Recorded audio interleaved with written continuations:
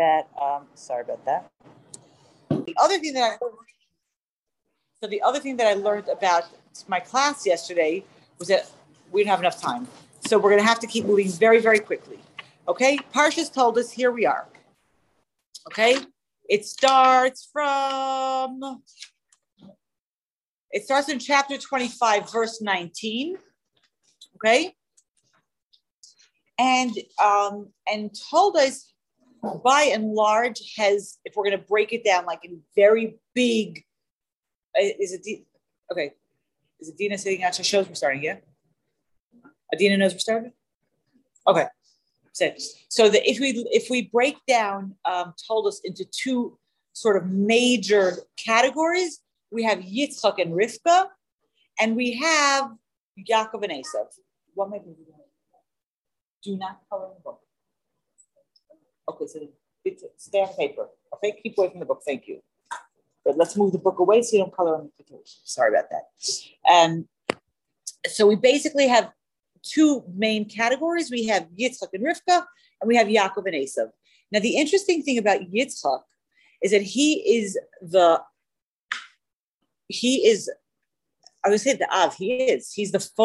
forefather who lives the longest of all the forefathers. He lives 180 years. Okay, and we know the least about him. He's extremely passive in most of the stories that we have about him. Yitzchak lives for 180 years. Abraham lives for 175 years. Yaakov lives for 147 years, right? So we know so much about Yaakov. The last six parshas, the last six parshas of Bereshit are all Yaakov and his children's story, right? We know a ton of information about him. Yitzchak lives 180 years. We know very little about him. And most of what we know about him, he's very passive. What do we know? We hear his birth. We hear about the Akedah. We hear about finding a wife for him. So far, none of those stories was he an active participant. He was kind of like, we have him sort of just almost on the sides, letting things happen to him. So even though he was brought up on the Akedah, it's not considered his test. It's considered Abraham's test. Like the whole story of the finding a wife for Yitzchak is Eliezer's story. It's not his story. He's like a side player in events of his life. In this parsha, we also mentioned, just by way of stam, that Avram, we talk about Avram in the parshas of Lech Lecha, Vayera, and Chayesara. And like I said, Yaakov is the next six parshas. This is the only parsha where we have any kind of activity on Yitzchak's part. Okay? What is the activity that the Torah tells us that Yitzchak does? What does he do? Is he active really in blessing his son? But at the end of the parsha, we're going to have the whole story of the blessings. He is, but he isn't. Rivka really is kind of running the show over there with the blessings.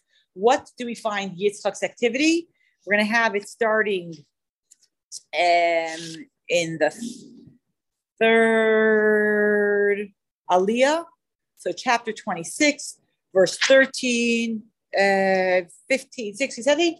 He digs wells. We find the discussion of what does he actively participate in. Where do we see Yitzchak? He's digging the wells that Abraham built. Not built. He's redigging the wells that Abraham dug, that the Plishtim stuffed up. And then he starts digging his own. That is his most active activity. I don't know if that's like how you would say it in English. I don't even know how to say it in Hebrew, but I for sure don't know how to say it. Whatever.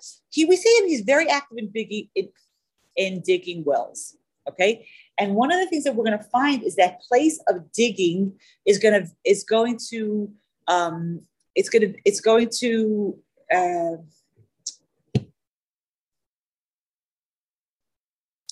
it defines him. It really helps us understand his personality a lot.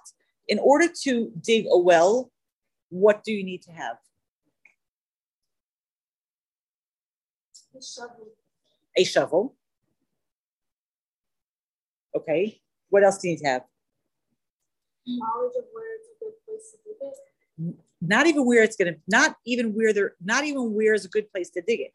You need to have belief more than knowledge. Well, it is knowledge that there is water here.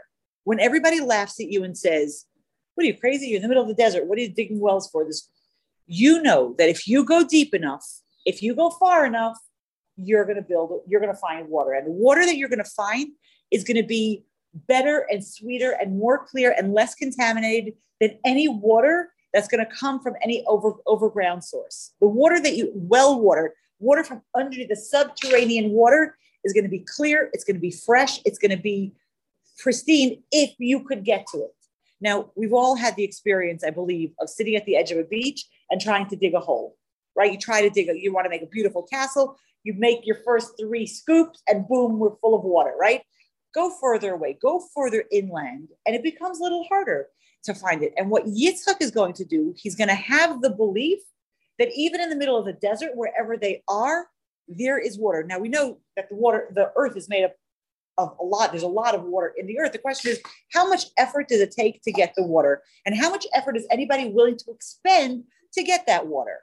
And Yitzchak goes to great, great lengths to get water. So you need to close it or open it. You need to go to great lengths to dig it and to store it up, to shore it up, not store it up, to the engineering ability to make sure that it doesn't collapse on you. Because if it's a little tiny, well, that's, 5, you have to go down 4 meters. So it's a lot, but it's not a mile. So whatever it is you have to do, you have to be able to dig with the belief that there's water and with the knowledge to make sure that it doesn't collapse on your head. Okay. When we talk about Yitzchak as a personality, we talk about him as Gevura. That is exactly what Gevura has. Gevura has the tenacity. That's a very nice word. Tenacity is a nice word. You have the tenacity to keep building. You have the strength to keep going and to say, there is water and we are going to find it. What does that mean? First of all, we are going to find that Yitzchak is going to be in a very hard position, in his role as Avram, Yitzchak, and Yaakov. Number 2 is a very hard place to be, right? The first person, the revolutionary Abraham, that's easy. Well, it's not easy, but it's easier, right? You have this great idea. You have this passion and this excitement and charisma, and people flock to Abraham. Now, what happens after Avram passes away? One of Yitzchak's first jobs is going to be to, so to speak, separate Judaism from the person of Abraham. If it's only around Abraham, if he is the leader and the mentor and I don't want to use other negative words like that have sort of negative connotations. If it's all about the Avram personality, then how long does that last? It doesn't last even a full generation. If it's something that has depth and meaning, irrespective of Abraham, then that is going to be something that's going to be lasting. And one of the things that Yitzchak has to do is to teach the people a way of relating to Hashem that is similar. It's following in the tradition of Abraham. Here's water. We know when we talk about water is Torah. Exactly. Water is Torah. Here's Torah. But where Abraham was like, here, take, have water. Yitzchak said, you have water in you. You need to dig. I will help you. I will give you the tools. I will show you that you have water. And a lot of people were not interested in that. They're like, what? I have to work for this? No, I want the easy road. I want the inspiration. I just want to be showered water from above. I want a tissue. Sorry. What? I'm sorry. Tissue? Picture? I don't understand what you said, baby.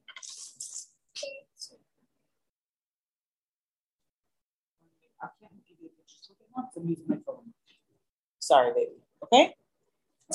So where Abraham was giving water freely to everybody, giving Torah, giving inspiration freely to everybody, and people flocked to Abraham in, Chazal tell us, in hundreds and thousands. There were tons of people who came to Abraham and Sarah because of their, here's water, here's life, here's Torah, here's God. You're in the desert. You're not just physically in the desert, but you're parched and you're wondering what's the purpose of everything. Here. Now Avram passes away. Yitzchak is like, they come to Yitzchak, they're like, give us. And he's like, no. Find it. You have it. You can do this. You have the goodness. You have the Torah. You have the inspiration. Some of us, it's going to be a little higher on the surface. Some, it's going to be more digging. I'm here to help you. No problem. I'll help you. But the work, I'm not doing the work for you. Here's the shovel. Here's the map. Here's what you need to do. You need to do it yourself. And that type of personality, is much harder to deal with. It's a harder space for Yitzchak to be in. It's also harder for people to deal with.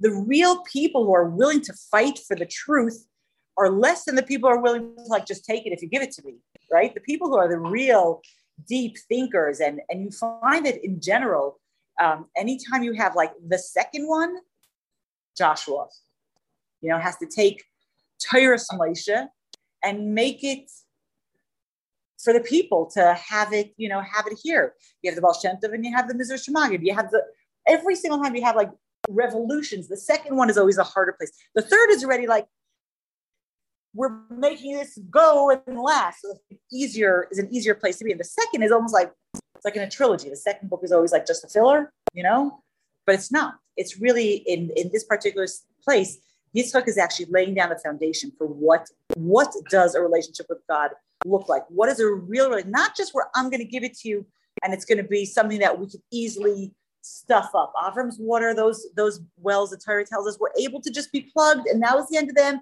and we didn't have them anymore. Yitzchak is going to say, I'm going to teach you to dig so deep that there's going to be water that's going to just keep coming. It's going to be pure and beautiful and refreshing, which also explains why Yitzchak loves Esav. Because when he sees Esav, what does he see? What does he see in Esav? There's got to be water. There's got to be water here. There has to be goodness in here. And if I love Esav enough, if I help him enough, it will help the water. It'll help the Kedusha come out. And how is he going to do it? He's going to do it by trying to give him the blessing. There's all different kinds of things we talk about. The relationship, one of the things we know about Esav, for all his, we'll talk about him, about his personality. He was, back up a second, as a child, Yaakov and Esav are indistinguishable. When they're children, when they're just born, even though we're going to hear about the struggle in the womb, but as they are just born and they're young children, they're both cute sweethearts. You want to pinch their cheeks. You want to like they're cute little kids, right? It's only when they grow up that we start to see a difference. That's what the Torah tells us. When they grow up, then things are going to really go. And Esav is going to go into such a terrible, terrible place. He's going to go to a place of murder and a place of rape and a place of stealing. And he's going to go to such a terrible place. And yet, there's a place that his father always believes that there's goodness in him that we just have to try to pull out. Okay? That was like a preamble to the story. Okay? Now, in Chassidus always adds like a lot to every single story. You read Tanakh stories.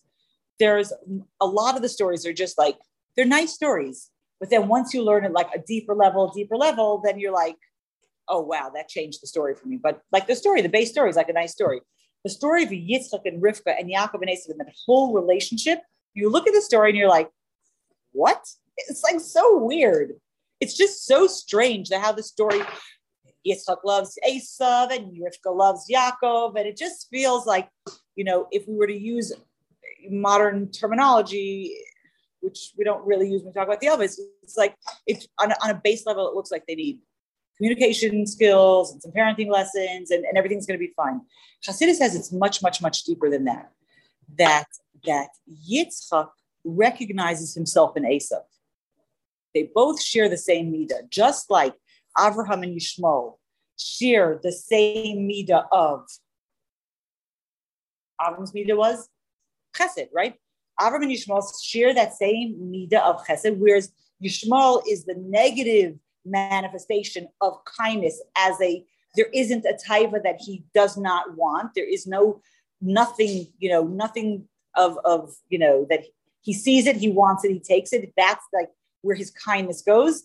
And Yitzchak is Gvura. Yitzchak is strength and principle and judgment and discipline.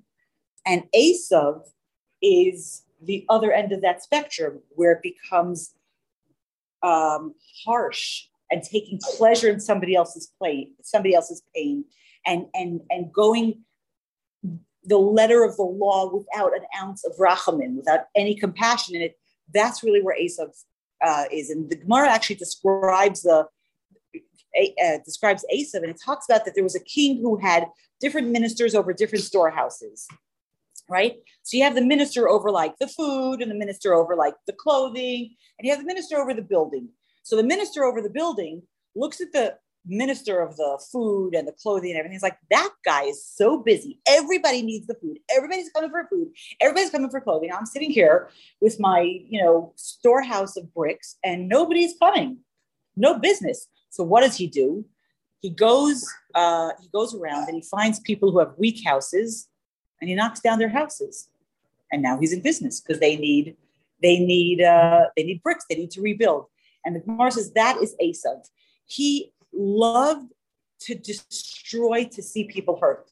He didn't go to people whose like foundations were solid and firm, and they were totally sure of what they were doing. He went to the people who were a little bit unsure, a little bit hesitant. Am I doing the right thing? Am I not doing the right thing? Or he found somebody who was skating on the edge, and he smashed them in with like, how could you do such a thing? And he really collapses their emotional building, but he takes pleasure out of it. And that is the other end of the same midah. The end of the midah of Gvura. Gvura on the one hand is judgment and justice, and on the other hand it's cruelty and gladiators and and football. Like that's the other end of the Gvura spectrum. And Yitzchak very, very much recognizes Esav. He recognizes that personality, and there's something about it that's he sees it as very important, a very important factor. The other thing which is very interesting about Esav is that Chassidus loves Esav. Chassidus is enamored with Esav, not Esav in the Chumash, Esav in the potential. Chassidus is enamored with him. The Esav by nature is much more powerful than Yaakov. He is the energy of tohu. He's the energy of chaos. He is the energy of extremes.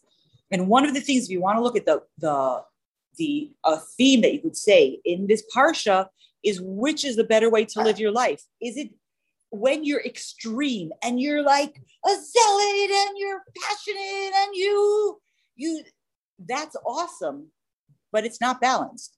And the power that Esav has is the power of extreme. He in potential has so much more power than Yaakov. He has so much more raw energy, and yet it doesn't get used anyplace because he's all over the place. The extremeness of Esav almost brings about his destruction. We find that Yaakov, with his balance, with his tiferet, with his beauty, what's the beauty? Beauty is balance, not all one or all of the other. It's knowing when to synthesize different emotions, and that is balance. And that's what we have at the end of the day. Yaakov is going to be the continuation of the Abrahamic line, not Esav, because he's all over the place. His energy is much more powerful. And Chassidus talks a lot about what would happen if Esav would have been tamed. What would happen if Esav would have been channeled? Wow, wouldn't that have been way more powerful than Yaakov? Like, absolutely. Had Esav sort of, like that raw energy kind of somehow been tempered.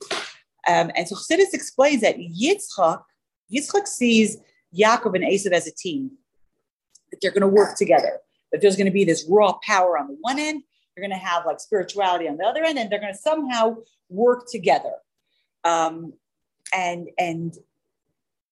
the truth is that Rivka sees that he's wrong. That we're going to talk about that, but that isn't really how it's going to work. It's not going to, you ever hear the expression absolute power corrupts absolutely? If Esav had all the wealth and all the everything, it would not have been pretty. Rivka understands that there is a place that the blessings, which are at the end of the Parsha, the blessings of spirituality and physicality have to be in the hands of the same person. And she says it has to be in the hands of Yitzchak because he's going to know how to do both of them properly. Because one, he doesn't want to be in the physical world. He doesn't want to be immersed in the commerce and dealing with the fat of the heaven and all these blessings. He doesn't want that. And because he understands that that isn't really who I am, I'm not a doctor, a lawyer, whatever I am. I am a Jew, I'm a soul, and this is what I do, then that is sort of where we have to blend that. Does any of this make any sense to anybody? I don't know. In my head, it kind of makes sense. I don't know if it makes sense when it comes out of my mouth. I apologize if it didn't. Do you want to sit in my lap or do you want to walk away? Huh? Want to stand next to Bubby? Here's your water. You want your water? Okay. Okay. Where are we? Okay. I want to do one more. I want to bring one more a Gemara, and then we're almost gonna finish our conversation of Yitzchak. This is the only parsha we talk about Yitzchak because he isn't active in any other parsha. So is young. So the two things. First of all, the Chumash tells us. Yes, my baby. You want me to hold you?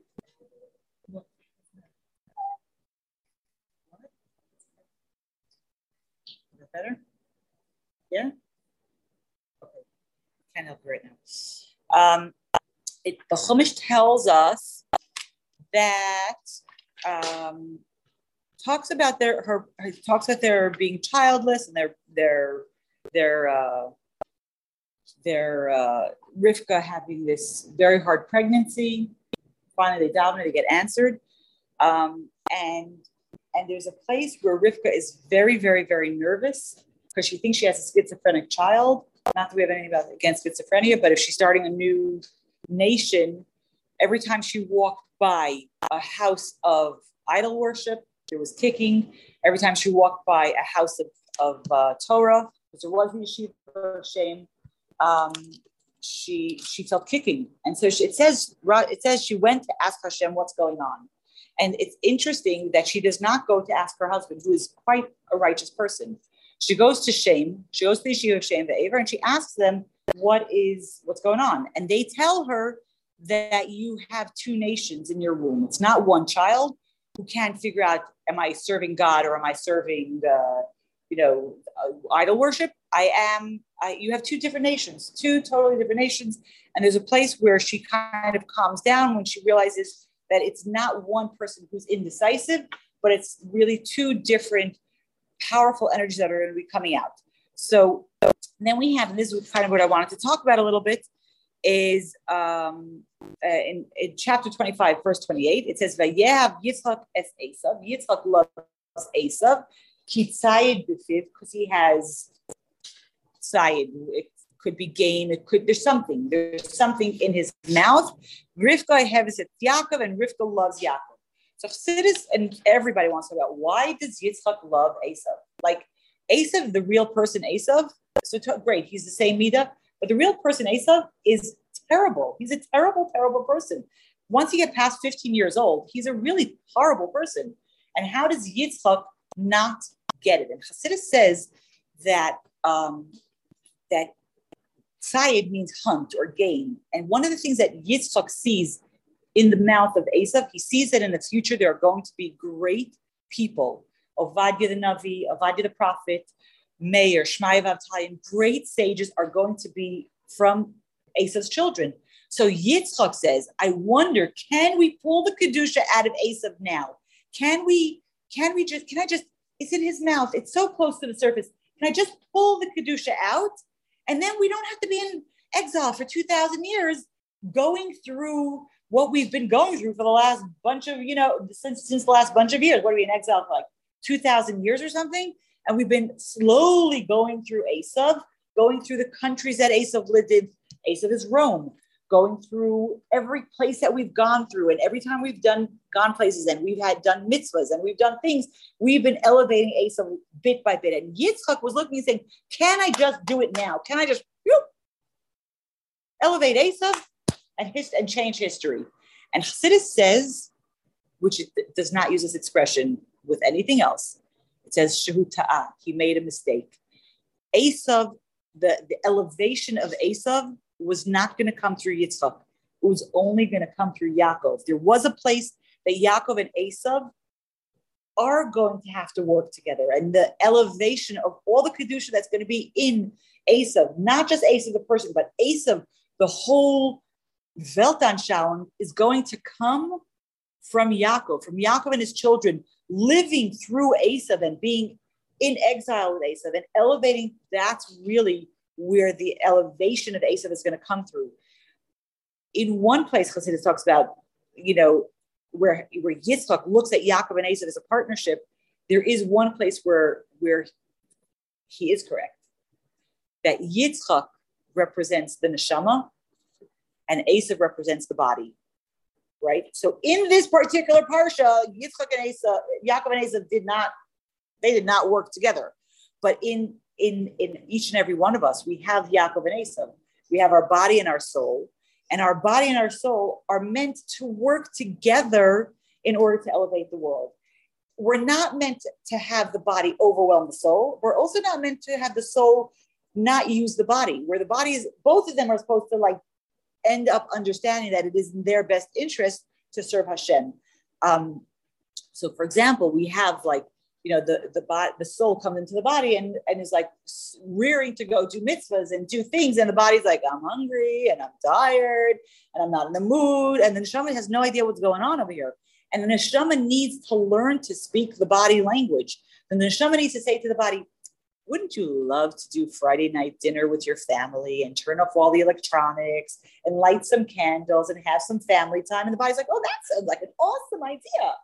Yeah, the neshama is yes, Shabbos, and slowly the body also understands the value of Shabbos, not just as a detach and have time with family, but understands as a connection to Hashem.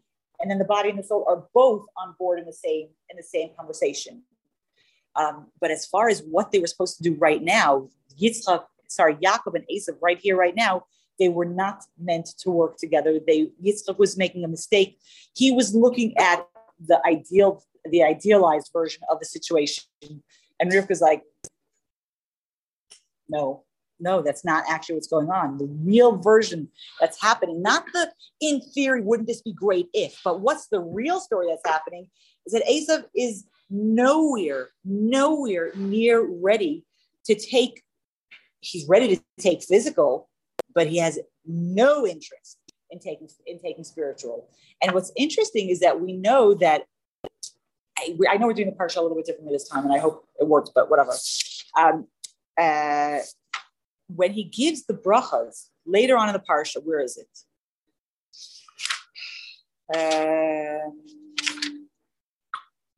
Around chapter 27. Yeah. Chapter 27 is where he starts this conversation, where Yitzchak tells Esav to go hunt animals for me, and I'm going to want to bless you before I die. He's trying to put his affairs in order. And parenthetically, Rashi says that at this point, Yitzchak is 123 years old. He's 5 years, 100 and, no, he's 122. He's 5 years before his mother passes away. Sarah passed away at 127. So the Talmud teaches us that 5 years before your parents' time of death, a person should start thinking about their mortality. Now, Yitzchak's going to end up living to 180. So this giving away of his possessions is a little bit premature, but this is where his logic comes from, which means if he is 122, or I think it's 123 years old, and he's 60 years old when the twins are born, how old are the boys who we're talking about this blessing for?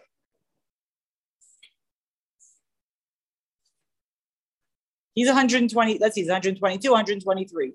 He was 60 years old when they were born. So how old are the 60 plus? They're 62 years old, 63. We always think of this blessing situation as a bunch of little kids. It's really not at all. They're grown men and still Yaakov knows that his mother says to do something. He's following his mother, and Esav also. There's like, it seems the language that Torah uses makes us think of them as little people. Keeps calling them the boys and the brothers, and keeps using that language, but they're adult men when the story happens. And we know the story. We know that Yitzchak tells Esav to prepare food for me, and I'm going to eat, and I'm going to bless you. It's a weird story. Yitzchak's a tzaddik. He needs food to bless it. It's like so crazy, right? And Rivka overhears it, and when Esav goes out, she tells Yaakov, "Come, let's get you dressed. We're going to prepare two goats." And we're going to prepare food for that. One person needs two goats. That's like a lot. You know what I mean? And the whole story of how she dresses him up and he gets the brachas. And then then Yaakov leaves, right? It's like a choreographed play.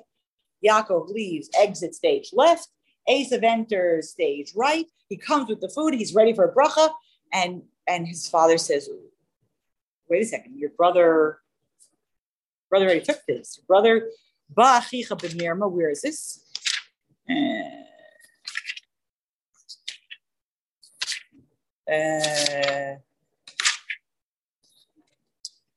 He says over here in chapter 27, verse 33, verse 32. Esav comes in and says, come in and eat. And he 33 gets very, very nervous. We'll turn the page around in 1 second. One second.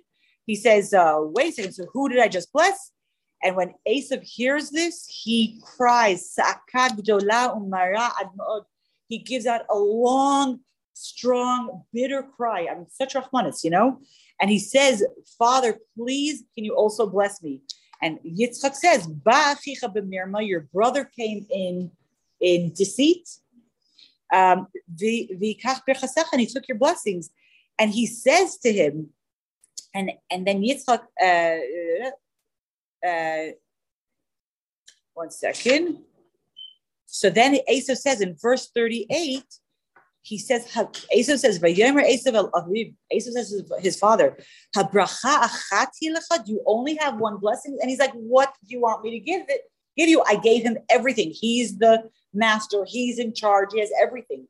Now, what's very interesting is, in a conversation of how well does Yitzchak know his children, at the end of the Parsha, when Esav wants to kill his brother and Rivka gets him to run and go to Lavan to go get married and get away. Your brother wants to kill you, go away.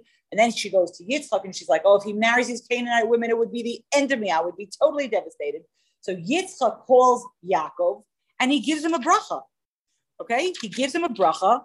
And he says to him, in chapter 28, that Yitzchak calls Yaakov, he blesses him, and he commands him not to take a Canaanite woman for a wife. Go to Padan Aram, to your uncle Lavan, and V'kel Shakai Yivarech Oscha V'yifrecha V'yirbecha V'yizlekalam. Here's another bracha. Vayitin Lecha Es Birchas Avraham, and he gives him the blessings, the Abrahamic blessings, the bracha of Eretz Yisrael and Kedusha, and all of it he gives to him. He gives it to Yitzchak, which means Yitzchak knew Esav. He knew what he was capable of doing. He knew that these brachas of spirituality were never supposed to be Esav's brachas. They were always meant for Yaakov. And what ends up happening is that Yaakov, so when Esav says, you only have one bracha, Yitzchak had another bracha, but it was so not shaykh for Esav at all. The brachas of spirituality and Abraham's legacy and all this. It was not anything that Esav was at all interested in. And so then we see that Yitzchak, he might have been physically blind, but he wasn't really blinded to his son. He wasn't really blinded to the reality of what's going on with his son. He really does see what's happening, and he is aware of the facts of what's going on. And so I want to bring something here. I printed it from the Gemara because I just want to bring the whole Gemara and have to start looking for the pages. So it tells us, Shmuel ben Nachmani tells us that at the end of days, that when Mashiach comes, I'm going to read in English, not in Aramaic, because my English is better than my Aramaic. He says that at the end of days, we're going to say, you are our father, talking about Yitzchak, that Yitzchak is going to be the main one of the four fathers. Yitzchak's going to be the main father. And it says, for Abraham does not knows us not, and Israel does not acknowledge us, meaning Abraham and Yaakov somehow they didn't do it for the children, they didn't stand up for their children. And Yitzchak will be the main father of all the Jewish people. And it says what happens, that in the future, Hashem's going to come to Abraham, and he's going to say to Abraham, your children sinned against me. And Abraham's going to say, like, so you need to punish them and sanctify your name. Like, what's the question? So God's not 100% satisfied with that answer. So he goes to Jacob and he says, he raised children. He understands the pain of raising children. Maybe he'll have a different response. So he goes to Jacob and he says, your children have sinned. And Jacob says, Master of the universe, if so, let them be eradicated to sanctify your name. Okay, so that's two opinions. So then he goes to Yitzchak and he says, your children have sinned against me. And Yitzchak says, my children, aren't they your children? At Sinai, when they said Nasa before Nishma, you were so excited. B'ni b'chayr, my son, my firstborn.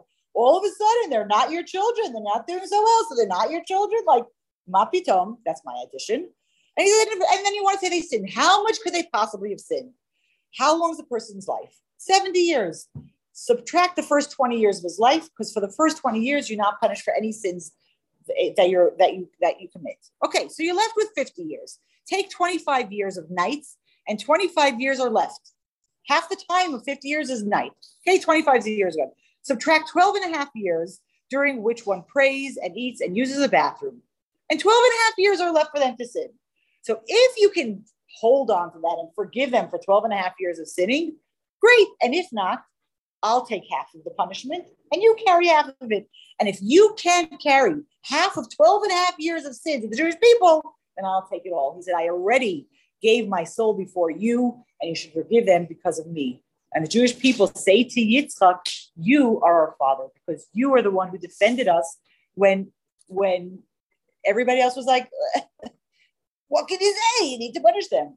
So when we talk about Yitzchak, and we're going to talk more about Yaakov and Esau, and then in the next parshas, because we're kind of running out of time, believe it or not, it's shocking but true. Yitzchak is like an almost overlooked of the forefathers. We don't see what he did. We don't see what he contributed so much. And yet we know that he did. And he really gave us he gave us the foundation for which Judaism is going to be built on. It's going to take it out of the persona of Abraham and be something that we can all tap into. He's going to teach us the importance of finding the inspiration within ourselves. Meaning the first level is get inspired and come and let everybody, let it be showered on you from above. But if you really want to own it, you really want to own your Judaism, you really need to work on it yourself. You really need to dig into yourself, and you really need to find the water that you already intrinsically have. And that belief is actually going to take us all the way until Mashiach's time, when he's going to actually stand up for us, when nobody else wants to stand up for us and say, how much could it be? How terrible could their sins have been?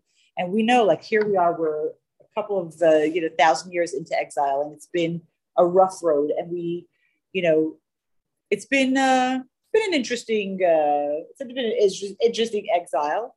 And I think that it's the voice of Yitzchak that really is the echo that says, today, so many thousands of years, we're so far away from Revelation. We're so far away from the temple. We're so far away from everything holy and good. And there's still people who care.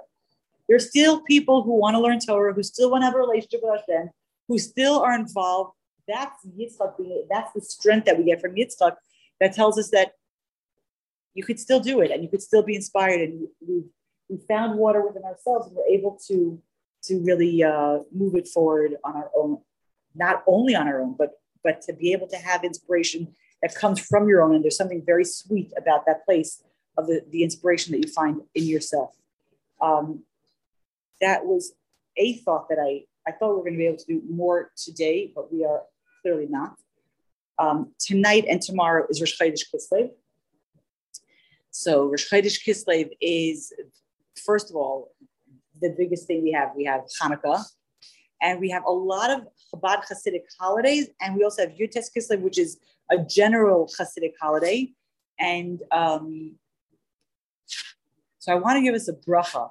You know, we talk about Kislev in general, whether you talk about the Hasidic holidays, whether you talk about Hanukkah, the image is always of fire. And we know that fire has two main properties. It gives light and it warms. It could also be terrible and destructive, but we're not looking at that. We're looking at the warmth and the light. And I wanted to share a story. And then when I tried to source the story, nobody actually heard the story. So I think it might be a story that's only in my head. So I'm not going to share that story because it seems like it's clearly a made-up story. I don't know where I got it from, but so I'm not going to share that. But somebody said, oh, but it refers. Somebody asked the Rebbe, he wanted they were getting married and he wanted a blessing that their house should be warm, should be a warm house. And the Rebbe answered, if you make it warm for other people, your house will also be warm.